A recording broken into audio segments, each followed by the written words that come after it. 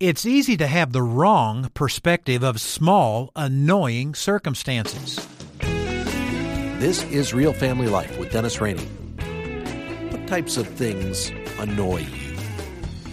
The fact that I don't get enough lunch. Drivers annoy me during rush hour traffic. Probably the most annoying thing to me day to day is my little brother.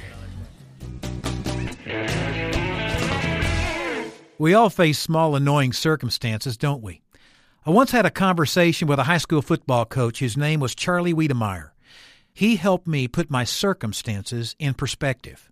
In 1977, Charlie was diagnosed with Lou Gehrig's disease.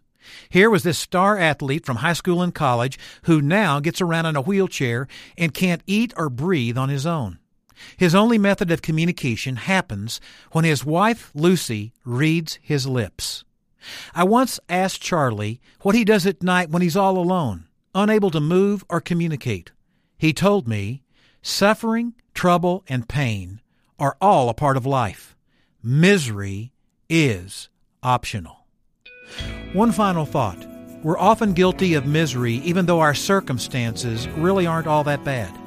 As you and your family face tough situations or even small, annoying problems, remember, misery is optional. I'm Dennis Rainey, and that's Real Family Life.